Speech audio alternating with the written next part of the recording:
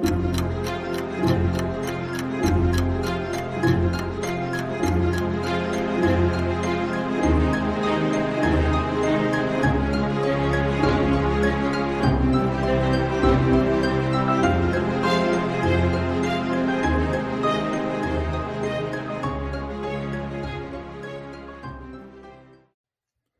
welcome back to another episode of Parker's Pensies. This is a podcast where we explore thoughts in philosophy, theology, nature, and life. I love thinking about cool stuff, so come think with me. Before we get started here, just want to give a shout out to the Patreon supporters. You guys are awesome. If you're not a supporter and you have benefited from the show, please consider joining my Patreon team over there. You can find the link in the description. For other ways to support the podcast, you can subscribe on YouTube if you're watching this and you haven't subscribed yet. Or you can leave me a 5-star review on Apple Podcasts and give me a comment there. That'd be awesome. Really appreciate you guys and everyone who supported the show thus far. Today's episode, we're going to be talking about The Beauty of the Lord, Theology as Aesthetics by Jonathan King, Dr. Jonathan King. And this is an awesome book that I've had on my shelf for a while, but I had an opportunity to read it now because Jonathan King, Dr. Jonathan King, JK, is coming on the podcast, and we're going to be talking about his work here today. So I'm really excited. Let's just jump right in.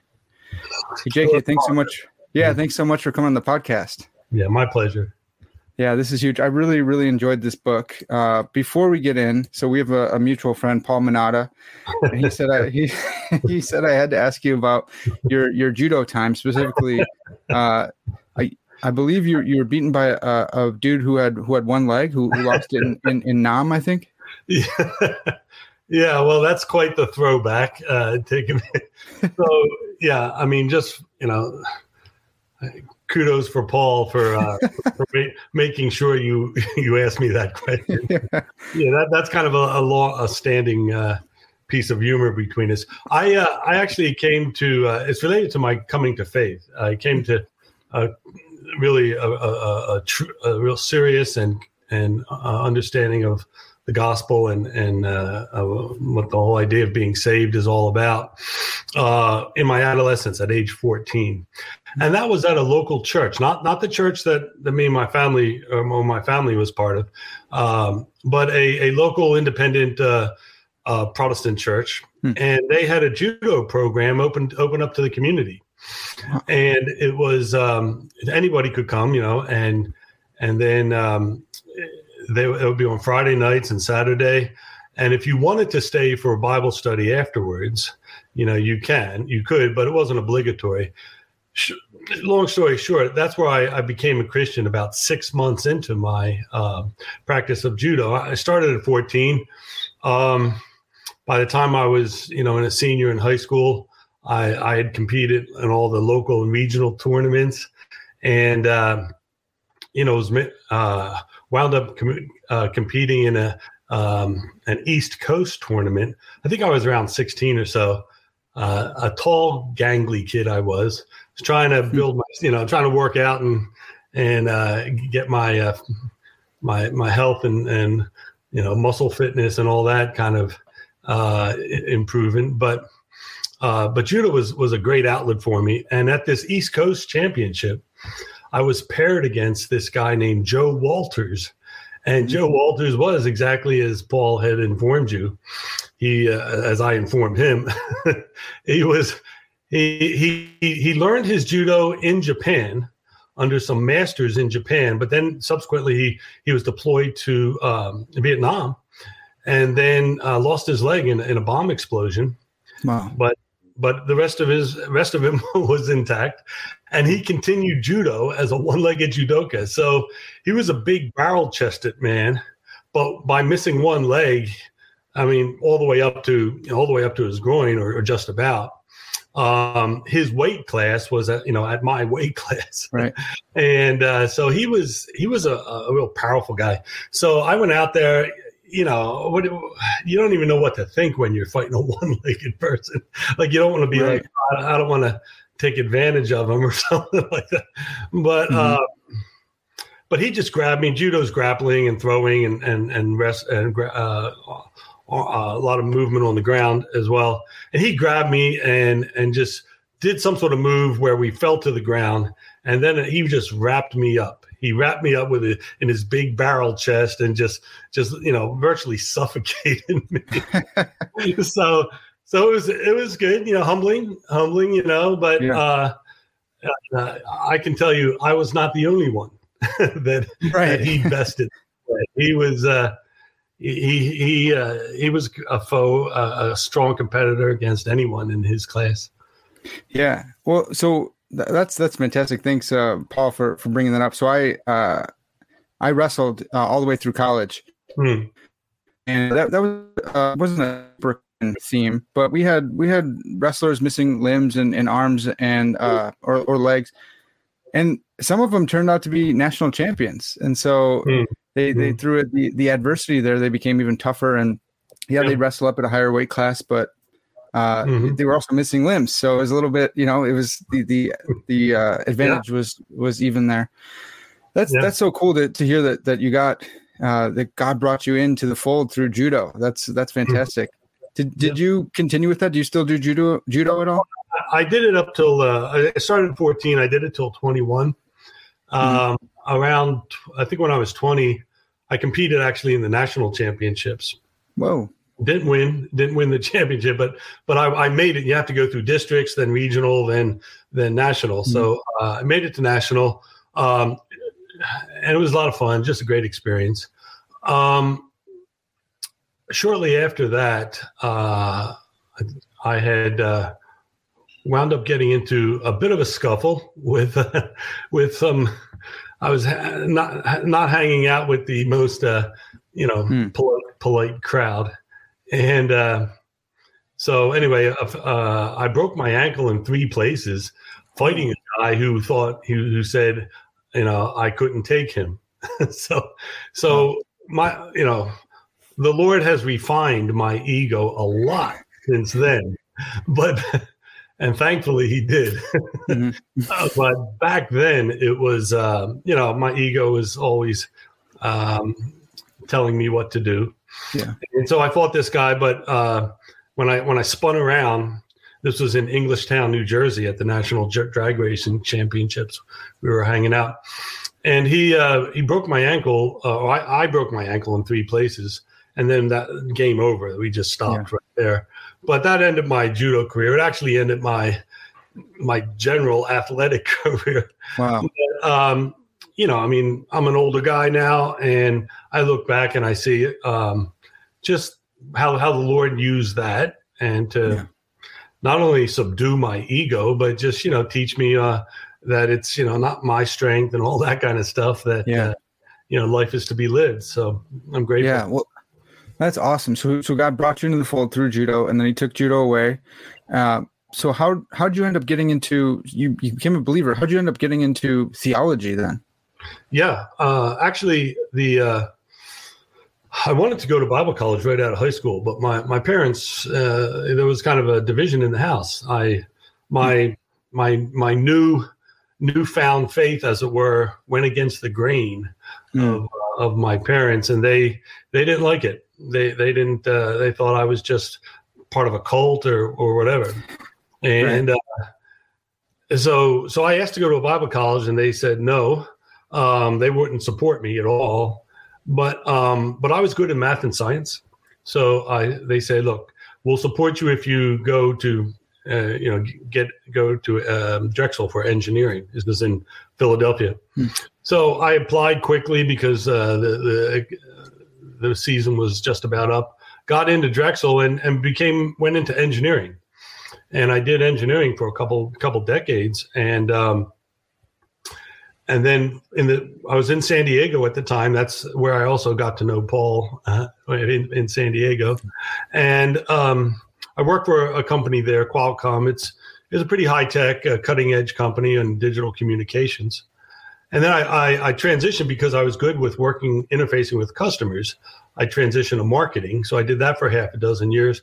But then the Lord, I really started to hunger and thirst for that theological foundation and just kind of get a coherency in what I believed and a certain confidence in what I believed.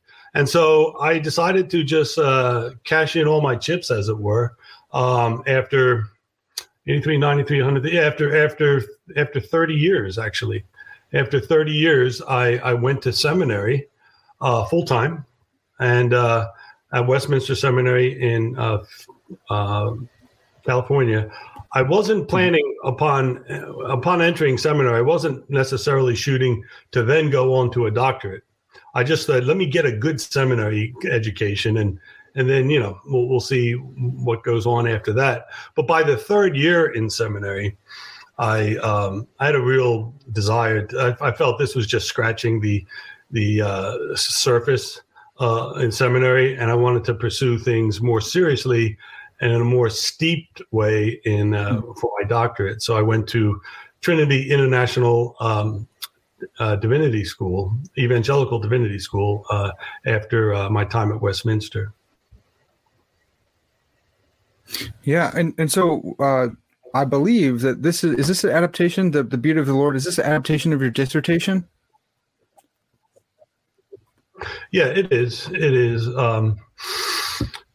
It's actually, typically when you get a dissertation published, at least the ones I'm seeing fairly commonly, dissertations can be bloated, can put a lot of time in stuff that may be for a published material, all the literature review, all this stuff. And so oftentimes dissertations kind of shrink, or you pare them down a bit. But in my case, I only in my introduction, since you've read the book, only in my introduction do I do with kind of a survey and a kind of a brief history of theological aesthetics. So it wasn't bloated that way. So I wound up expanding it quite a bit.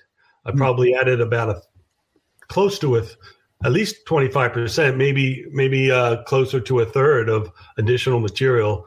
And Lexham Press, with who it's published through, was really great. They kind of gave me that leeway, which I really appreciated, because it filled in a lot of the gaps and that I needed to really put out a piece for public consumption. Yeah, well, I was going to say it is pretty comprehensive. It's really awesome. We're not going to be able to talk about all of it, unfortunately, but for those who are interested by this conversation, I definitely recommend you grab that book. JK, did you do this under Van Hooser? Was he your doctor father? Yeah, he was. In fact, when I was my last year in seminary, I called. We had a conference call. I was studying the works of Hans Urs von Balthasar, 20th century Swiss-German theologian, and he has he's kind of the contemporary up, taking into account last century of modern theological aesthetics. He has 15-volume works on truth, goodness, and beauty. He starts off with beauty, 7 volumes on beauty, and 5 volumes on goodness, which he calls theodrama, right. And then truth he calls theologic. Anyway, I was studying that out of interest. I was like, and I got turned on to it in Van Hooser's book, Drama of Doctrine. The Drama of Doctrine, he makes quite a few references to von Balthasar. And so that kind of steered me in that direction to explore it. And I called up Kevin and introduced myself and told him what my area of interest was. And he was delighted. He said, it's an area that he's been wanting to see addressed. And he invited me to apply, and the rest is history. Yeah. He's such a great dude. He was my first chair on my master's thesis. Just a fantastic dude. I love him. So you're another member in the line of Van Hooser's disciples or students that I've had on, and I'm trying to coax him into coming on himself. So I appreciate the work. I'm sure he will. Yeah. Can I ask you a question? What was your master thesis on? Yeah, I was actually defending his authorial analogy from remythologizing theology against the charge that it would make God the author of evil. So I'm trying to advance that. I think it's, Dr. Van Hoos, he's very creative, and he'll grab an idea and he'll just kind of throw it out there and go, oh, this is interesting. And then he moves on to the next book. And I'm like, no, Dr. Van Hooser, this is a really, really good thing. You need to stick with this more. Holy cow. And he's just like, oh, no, that was 10 years ago. I'm done with that. And so I've been trying to coax him to take up the authorial analogy again, especially he's working on providence right now, and it works perfectly. So. Did you do you plan? I know you're the one asking the questions, but do you plan to pursue that area of study for postgraduate work? I'm not sure. I want to go into philosophy. So we're looking at trying to do a master's in philosophy now. But I do love it. I kind of want to do the philosophy to help with the theology program kind of stuff. So because that was one of my big areas, is to say, Van Hooser's kind of coming from more of a continental theological side. Really well with analytic philosophy, his model at least. We'll see. I'm not steeped in the philosophical specialties, but I appropriate it and use it for my theological benefit as much as possible. So I hear what you're saying. Yeah, I caught some of that actually in the book too. So back to you. Enough about me here. Of the three medieval transcendentals, you got truth, goodness, and beauty. Beauty usually gets the shaft in theology. Why do you think that is? Why do people neglect beauty in theology? Well, one thing you want to say up front is you have to look at the different Christian traditions. The Roman Catholic tradition and Eastern Orthodox don't give as short a shrift to beauty. Okay. Maybe in Eastern Orthodoxy, maybe the category that fits there best would be a religious aesthetics. But and von Balthasar was a Catholic, and so they've kept the Thomistic metaphysical framework as something that they work with and interact with, and so that's why beauty has kind of remained, because in medieval philosophy and theology, truth, beauty, and goodness were transcendentals of reality. So in the Reformation, I'm in the Protestant tradition, the Reformed trajectory of that tradition, and beauty was considered, it wasn't front and center with issues of salvation and soteriology or ecclesiology. In fact, iconoclasm was a big thing in tearing down images and things portraying spiritual things, beauty about spiritual things or about God. So it had kind of it got marginalized. It was considered incidental, along with its deceptive or seductive qualities that it could have. And so it wasn't essential from the Reformed point of view in their context, 15th, 16th, 17th century. It didn't factor into justification, sanctification, all these things in a way that was metaphysically significant. It really was just more of a cultural phenomenon that you could appreciate it, you could not appreciate it, but it had little bearing on your Christian understanding of the world and theological understanding of the world. Yeah, I think that's really helpful. And I'm thinking back on Dr. Manich's Calvin class and thinking of the iconoclasm, and that makes a lot of sense why the Reformed tradition and evangelicals who come out of that would be a little bit more allergic to that, or maybe not allergic, but just it hasn't been as developed or focused on to the same degree that Roman Catholics or Eastern Orthodox would. Before we go on any further, this is going to be really hard, but what is beauty? I know people debate this all the time. Just can we get some kind of conception of what we're talking about? Yeah, sure.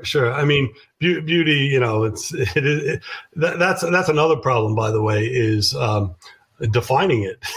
Right. It's, getting a grasp on how is it subjective only, or is it objective only? Is it objective and subjective?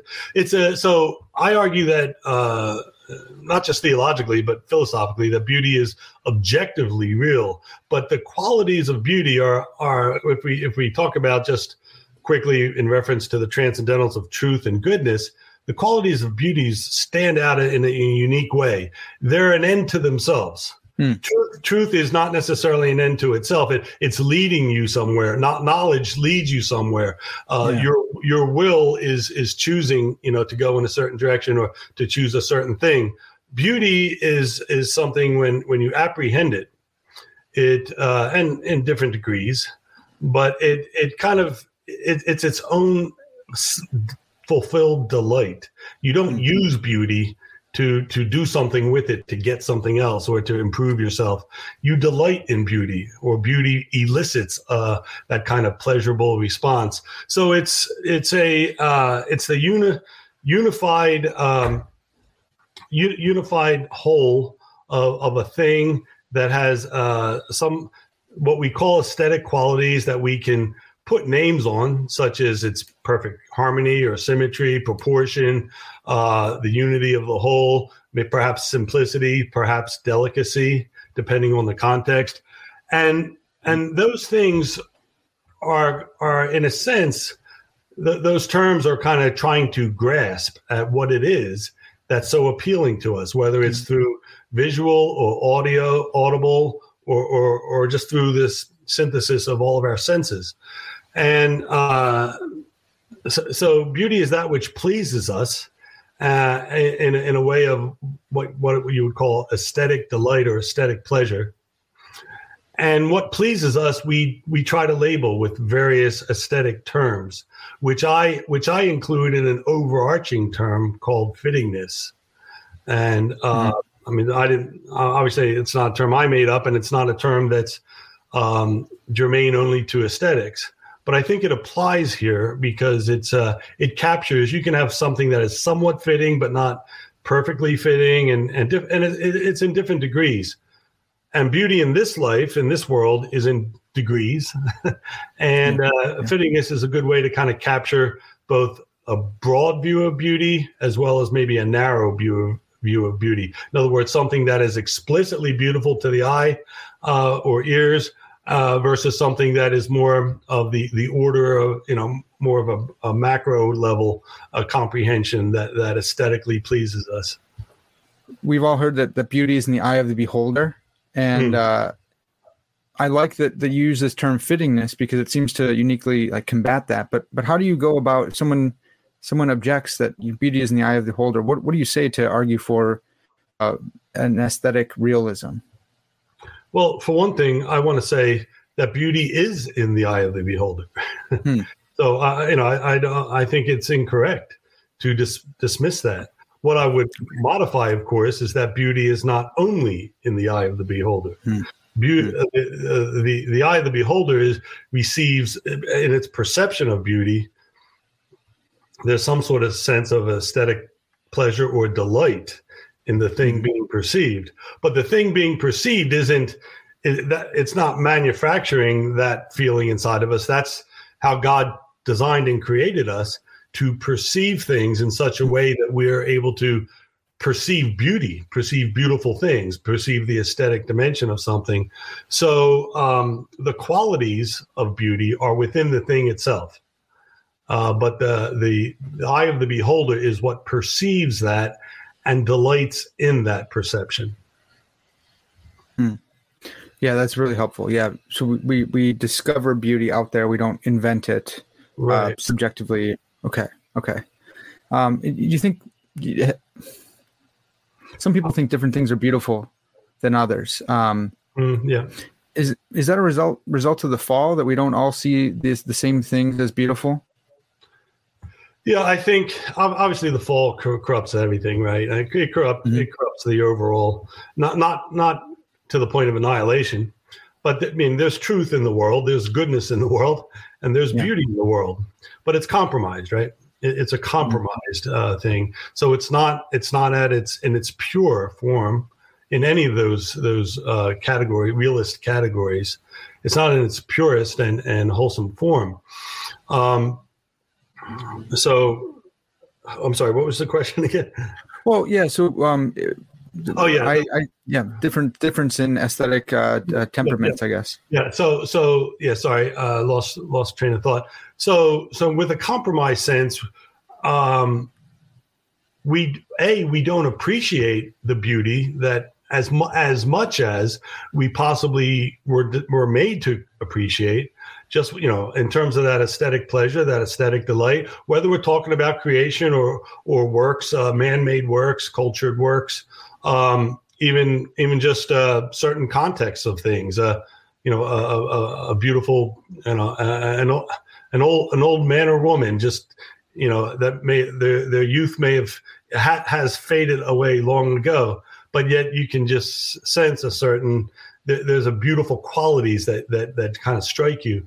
Well, we perceive that, but in part it's compromised. We don't really appreciate as much as we possibly could, and it's hard to say that it's undeterminable in what sense the fall has kind of tainted and in some sense distorted or spoiled not just our own perception of it, but the world in and of itself. And also our own, couple that with our finitude. A finitude that will be transformed, will still be finite in the age to come, but it'll be, a heightened, a transformed finitude. So it'll be a transformed finitude with the perfect purity of us to be able to behold truth, goodness, and beauty in its full form and in its full flavor. Yeah, that's awesome. I want that. I can't wait for that. It's going to be fantastic. So with your work here is a work of theological aesthetics, which is different than natural theology of beauty or theology of the arts or religious aesthetics. Yeah. So you're actually giving like a dogmatic account of the beauty of the Lord, and this has to do with theology proper, like doctrine of God type stuff. Mm-hmm. Which just brings me to the question: is beauty a divine attribute, or is it like an emergent property that like comes from all the rest of God's attributes? I know you hold to divine simplicity as well. So can you explain what beauty is in relation to God's being? Yeah. So another term that's used for attributes, sometimes people make a distinction, I don't, is one of God's perfections. Yeah. Okay. So, I do think divine simplicity is the best way to understand, the essence of God in unity and Trinity, without various divisions of his attributes. But it's part of his nature. It's what ontologically grounds my conviction that there's having a realist view of beauty, an objectivist view of beauty, is that the ground of that is from sourced from the attributes of God that imbue his works of creation and redemption and ultimately the consummation. So the ground of beauty is God himself, because he himself has the perfection of beauty. And that's why beauty is a real thing, not just an axiological judgment, but an ontological thing. But it's unique in how we appreciate it and how it's an end to itself. Yeah. I love the end of this end in itself type language. It's so helpful to think through. So, you recount how Bavinck talks about glory being synonymous with God's beauty. Can you flesh that out? Like, what do you make of glory and beauty when it comes to God? Well, it's interesting. If you, I don't know if you read through my book quickly or not, but you'll see that the major players throughout church history that really focused in on theological aesthetics, virtually all of them, maybe not necessarily Anselm or Irenaeus or something, but certainly from Aquinas on, and actually back to maybe even Augustine, glory was always associated with beauty. Mm-hmm. It was somehow bound up with it. Now, the articulation of what that relationship was generally not parsed out real well. Right. In the case of Bavinck, who I have a lot of admiration and appreciation for, he bound it up with glory as being glory. The glory of God ad extra, the glory of God manifested out of himself, is an emanation of God's a work of God's beauty. But the glory of God, from a biblical look, is it actually is associated with beauty, but not just beauty. It's associated with God and his work. It's associated with various attributes of God. So I think Bavinck, as much as I love Bavinck, I think he made a mistake there in just tying the two, or equating the two together, I should say. I do tie the two together, but my argument is that beauty is a quality of God's glory, not, just like wetness, we might say, is a quality of liquid beauty. We wouldn't say wetness is liquid beauty. I'm sorry, I said liquid beauty. I meant liquid water. We wouldn't say wetness is liquid water. We would say it's a quality of it. And so beauty is a quality of God's glory, which means as God manifests his glory in all the different works he does, there's an aesthetic dimension to it. There must needs be, because it's God acting out of himself. And he doesn't withhold or suspend certain parts of himself to enact other parts. He gives himself wholly in his glorious work. Yeah, I love that. That's why I wanted to bring up Bavinck, because I know I'm a big fan as well. But it's interesting to see his take on that in making the two one, and then your parsing out. I also appreciate that you didn't make all of theology about beauty. And you mentioned that in the book as well. And I think that's really helpful. Sometimes in biblical theological studies, you see everything is a temple now. And I appreciate the temple work, and I saw you appropriate some of that too. But not these are different perspectives that we can look on. And that's important to keep that in mind, that it's a perspective. And I really, really appreciated you going in on that, and your conversation of glory, and you went into the Hebrew a little bit, was helpful to say, let's not absolutize this, but let's look at this for what it is and enrich our theology because of it. And you go through this threefold breakdown of the beauty of God. You got beauty ad intra, which is like God's immanent triune life, display of God's beauty ad extra, his external work, and then the person, work, and benefits of Christ. Can you explain, flesh those out a little bit? God's own, starting with God's own immanent triune life. Like, how is the ad intra beautiful? Yeah, well, to start with, if it's true, as I argue for, that beauty is both objectively real and subjectively experienced, that, in my mind, that should not only apply to the works outside of God, but the work within God, the life of God within himself. In other words, there's a subjective element of the beautiful in God, as well as the, his very nature having qualities that are beautiful, or his overall essence. The subjective aspect would be, again, as an end in itself, the perfect delight, self-satisfaction, repose.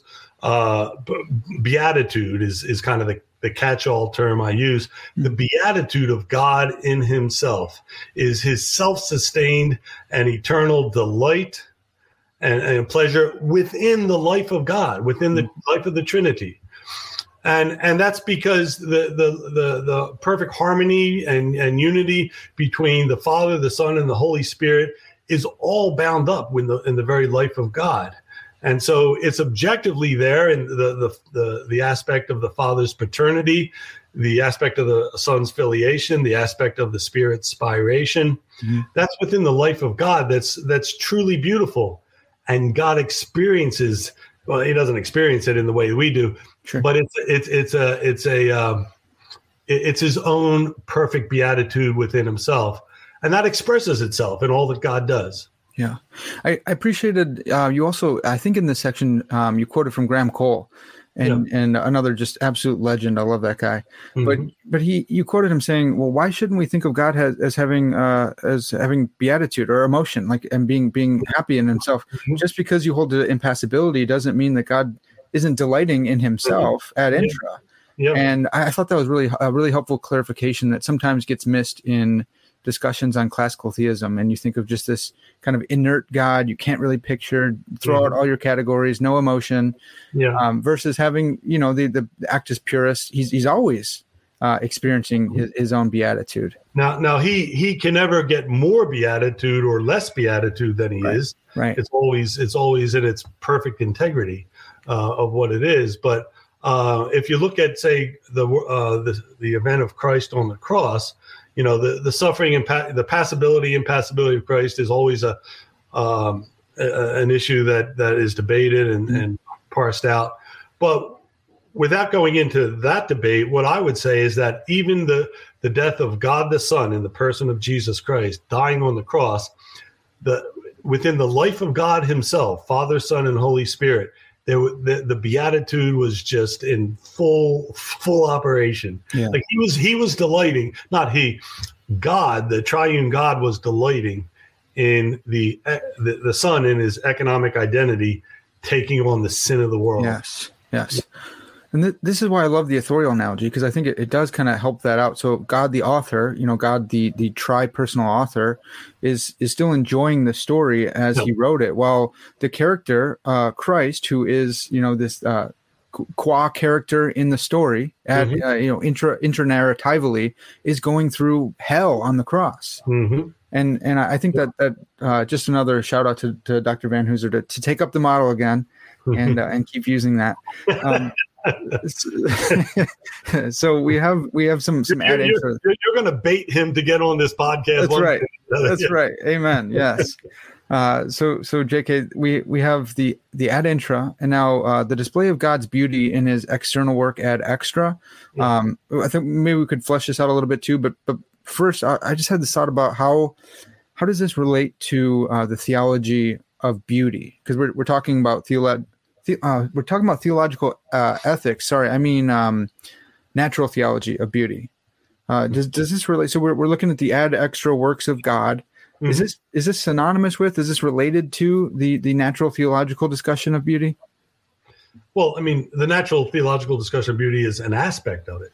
Okay. But the ad extra of God, the manifest external work of God, is starts with creation, but it doesn't stop at creation. Sure. It's so in the created order, both in our natural environmental world as well as the cosmos at large. Is a the heavens declare the glory of God. Psalm 19. So at both the most cosmic level as well as down to the most infinitesimal level, there's God's beauty has imbued all of his works. Mm-hmm. Granted, we take into account now the fall and so forth, but that's how it was. But it's in all of God's work, so that includes his work of redemption. That includes his work of consummation, which is the operational, working of the glory of God, the life of God, in bringing about his foreordained purposes. Yeah. Okay. So is the person, work, and benefits of Christ, is that a subcategory of the display of God's external works of beauty? Yeah. I mean, I've never thought of it in terms of a subcategory, only because of how the whole canon of Scripture kind of points to and is fulfilled in the person of Christ. Mm-hmm. So I don't want to quibble over your phrase. What I would say is the phrase that what I prefer to say is the phrase that I gleaned from Ephesians, which is that all things are summed up in Christ. Yeah, everything is summed up in Christ, and therefore, whether we're talking natural beauty or other types of the theology, the arts, or religious, all of these things are summed up in the person of Christ. Yeah, man, this is a good reminder. I was going to talk about this at the end, but it just keeps coming up for me again and again that your work, it's really helped me to love theology some more. I always focus. I think many people, I really love apologetics and philosophy and truth, right? And then you kind of get into goodness and you're thinking, well, I'm kind of straying a little bit, but it's okay. But rarely do I go to beauty, and maybe beauty is soft, and being a wrestler, I don't want to talk about beauty, which is so silly. It's so silly to think like that. But your work is helping me say God's plan is true, right? So as an apologist, we want to argue that this really did happen, and when you're talking about the problem of evil, you want to defend God, that God's plan is good, right? So you give a theodicy or you give a defense. But you've reminded me and helped me see more clearly that God's plan is beautiful. God is beautiful.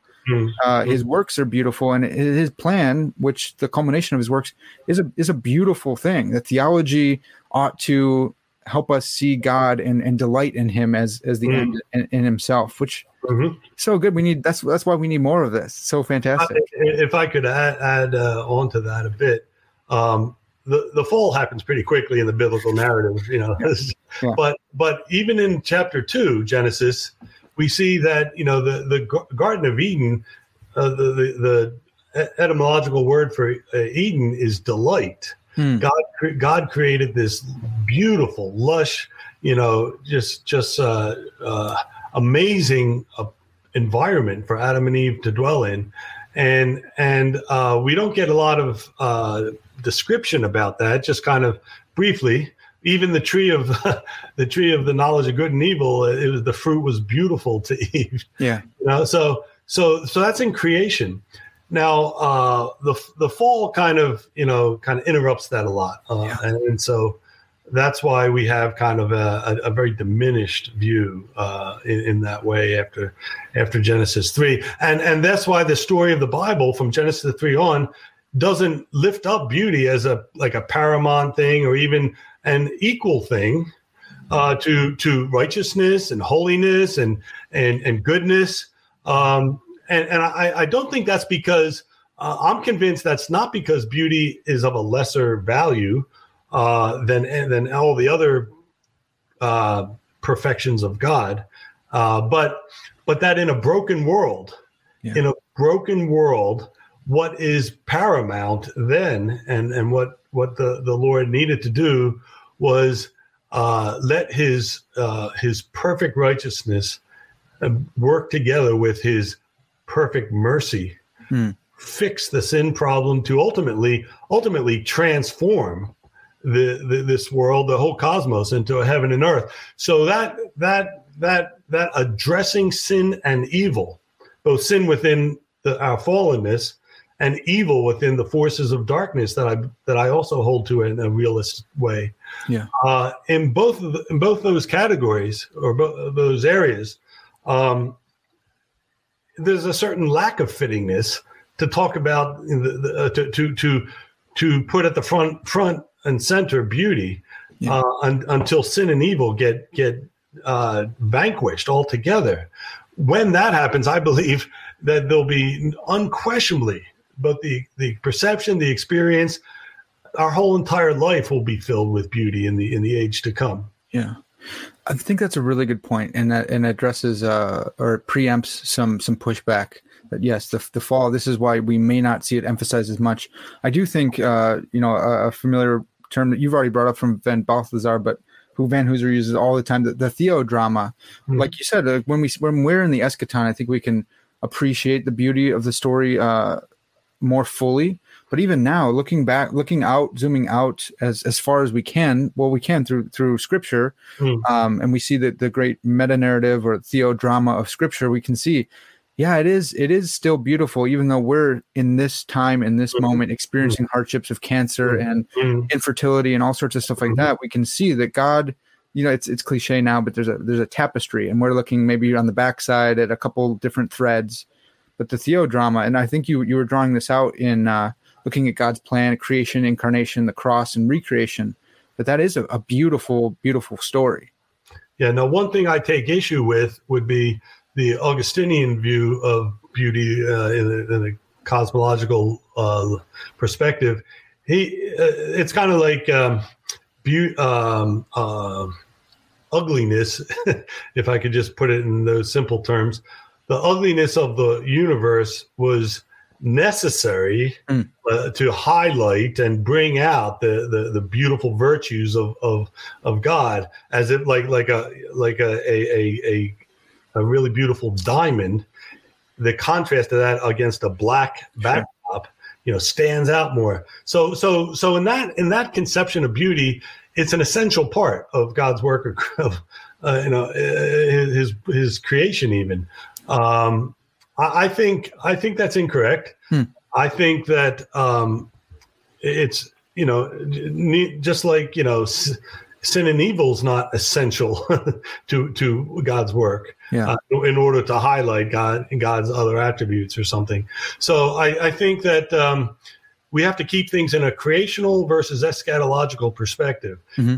Creationally, yes, you can say the ugliness of the world within that despoils the cosmos itself is not an ugliness that will be present at all in the eschaton. Yeah. And so there's a creational time frame that is the case, but at the eschatological time frame removes all that despoils the perfect work of God. Yeah. Okay. So, I think you're right. I sometimes so I work with campus ministry, and sometimes my students, college students, will say, evil is necessary because then we wouldn't know good, or something like that. And you say, well, hey, let's read Genesis 1. There's all is good and there's no evil. So they knew it, and Adam and Eve knew what was good, and they could talk with God. They're naming animals, all sorts of stuff before the fall. So no, you don't need evil to be good. God was good for all eternity before evil came in. What do you make of God demonstrating? So you got incarnation, you got the cross, and in those two events, planning it to calls the Felix culpa defense against evil. You see God revealing His nature more fully, that He is a redeeming God, that He is a God who triumphs over evil. Do we get those without the fall? Yeah, actually, I don't think so. I think that what we can say, at least to start with, is that God as creator, knowing God as creator, I should say, is not as complete as knowing God as creator and redeemer. Yes. And knowing God as your creator and redeemer is also not as complete as knowing God as creator, redeemer, and consummator. So the fullness of God, in terms of the majestic display of the triune life of God, will be revealed in the consummation. So right now we just want to appreciate that kind of difference. Yeah, I think that's great. I think that's a really important difference, and it's so cool. We have so much more to look forward to in the eschaton. Even saying that's kind of weird because some people, we're in the eschaton, okay, but in the in already, but not yet. Right, exactly. You get yeah. Okay, so Jacob, pulling it all together here, what are some of the practical implications, like for the church, if we are to reclaim and reemphasize the beauty of Christ and theological aesthetics more broadly? One of the things that, if I'll give a little bit of preface to my answer, as I was dwelling on beauty theologically considered, it was clear to me, in my class in the Pentateuch, where we're focusing on the foundations of creation in Genesis 1 through 11, and it became clear to me that I'm sorry. What was the focus again? Yeah, the practical implications for the church. Sorry. That even at the end of Genesis 1, humanity is the pinnacle of creation, the very zenith of all of God's creatures, and the only one in my argument, the only creature made in the image of God, and I'm including angels and all the creatures. So. As I was thinking about beauty, I said, well, okay, human beings are the most, we're not just, the top of a predator prey thing. Right. We're the top of the very made in the image of God. And so I thought, well, how does beauty relate to that? How does, up to us, us redeemed, not us created, human beings created, but also human beings redeemed and ultimately, of course, glorified. Yeah. And so what I came to what came into focus for me was the idea that our life, our whole life, body and soul, in both our being and our doing, we're called to reflect God. Yeah. In our being and our doing, in every respect. Mm-hmm. And that reflecting of God is the effulgence of His glory in us. Yeah. And of course, we don't do that. We're still image bearers, even in the fall, but our reflecting of that is so compromised now. Yeah. And so theologically, I wanted to kind of say, well, the work of Christ is God through Christ calling people to Himself, and not just calling people to Himself and saying, my sacrifice has satisfied my injustice, and your sins are forgiven, and therefore you won't be condemned and at the final judgment cast into hell. Yeah. But really, the whole thing is made as an image bearer of God in creation.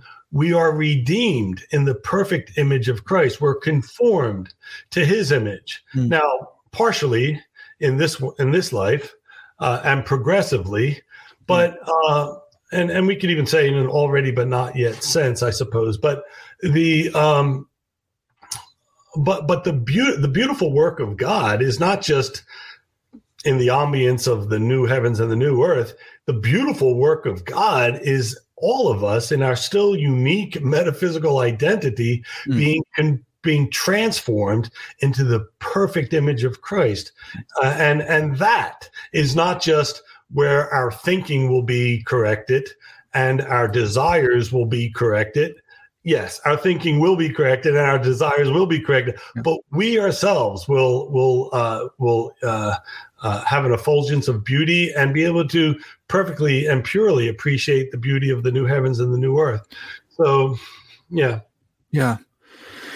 That's so great. And I think, well, for me, reading your work, wrestling through this and thinking through it, it's been really encouraging for me to again, like I've already said, to be thinking about God as beautiful, to be thinking about the eschaton.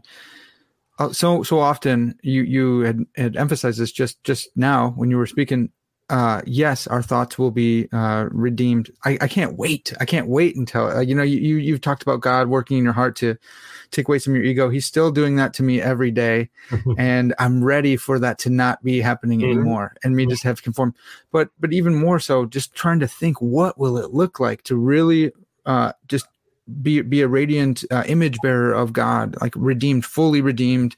I would say higher than Adam and Eve, because we have the Holy Spirit and dwell. I'm a part of the temple of the living God. I can't wait. It's amazing. So I think Christians, we need to reflect on that more often. And when you're doing apologetics, it's not just, I want to be right.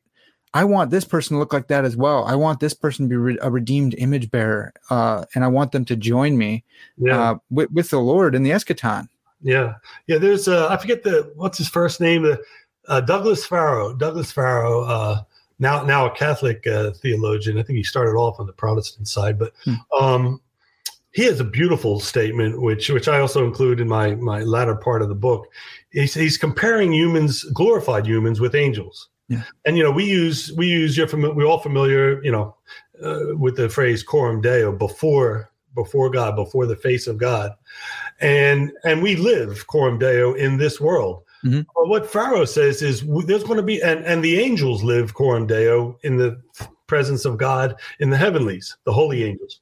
Yeah. So, but in the eschaton, we won't just be living in a very settled coram Deo state. We'll be living, he calls it in Deo, uses the Latin phrase in Deo. We'll be moving in. Our life will be moved within the very life of God Himself, which is a greater participation and a greater glory than even the holy angels will experience. Wow. Yeah. I think C.S. Lewis gets at that when he says further in, further up, and further in. Yeah. And it's the same kind of thing. I wanted to finish just because we got a bunch of Catholic listeners and I love them. Sure. I'm more like Reformed Baptist myself. what do we make of the beatific vision? So we've been talking about beauty this whole time. I don't know if I caught it in here or not. I wasn't really looking for it, but it just kind of popped up. Like, because you're Reformed yourself. What do you make of the beatific vision? Well, yeah, I mean, what I think is problematic is to in the early church, the beatific vision was this intellectual, in our post-death state, this intellectual perception of the essence of God, right. Who, I don't know if it would be ocular or just intuitively perceived, or whatever. Sure. But it was always couched in the intellect. Being kind of beholding the essence of God, and I think I don't like the phrase beatific vision. I prefer the phrase, and I use it in my book, beatific life, because our whole life will be bound up as partakers of the divine nature. It's not just something that we'll be able to without compromise behold in some sort of perception, in a way of perceiving it, but our whole life will be one of beatitude. Yeah, in our being and every aspect of our eternal life doing. So that's a corrective that I would add. Yeah.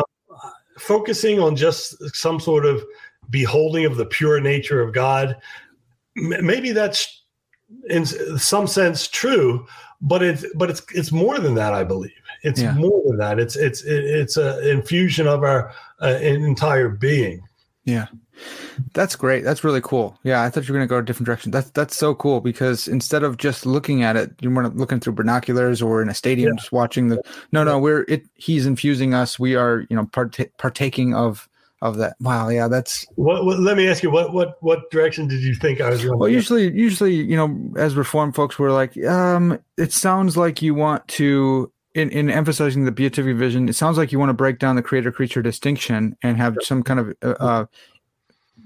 of immediate, so it's not mediated by anything, of just experiencing God. And we're like, well, conceptually, I don't even know if that's possible because I'm a creature. And so I think he's going to always have to condescend, and that's not because of sin, but because of the creator-creature distinction.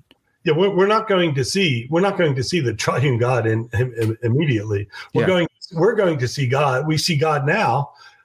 In our, this world state, through Christ, right. In the age to come, we will know God and see God through Christ as well. So it's always kind of a mediated situation there.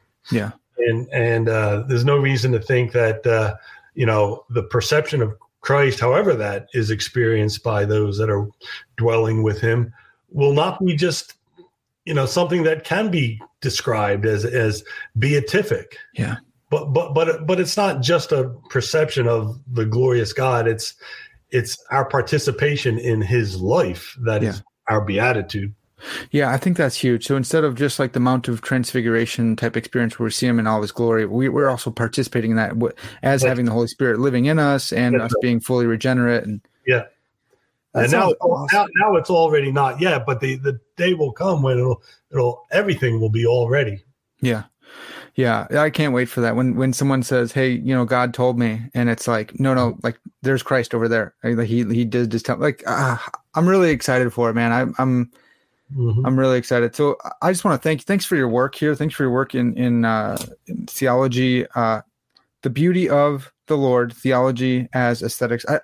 It's been so helpful for me to reorient, and I hope it's not a lesson that I have to continue to relearn, but I hope I can continue to hold on to.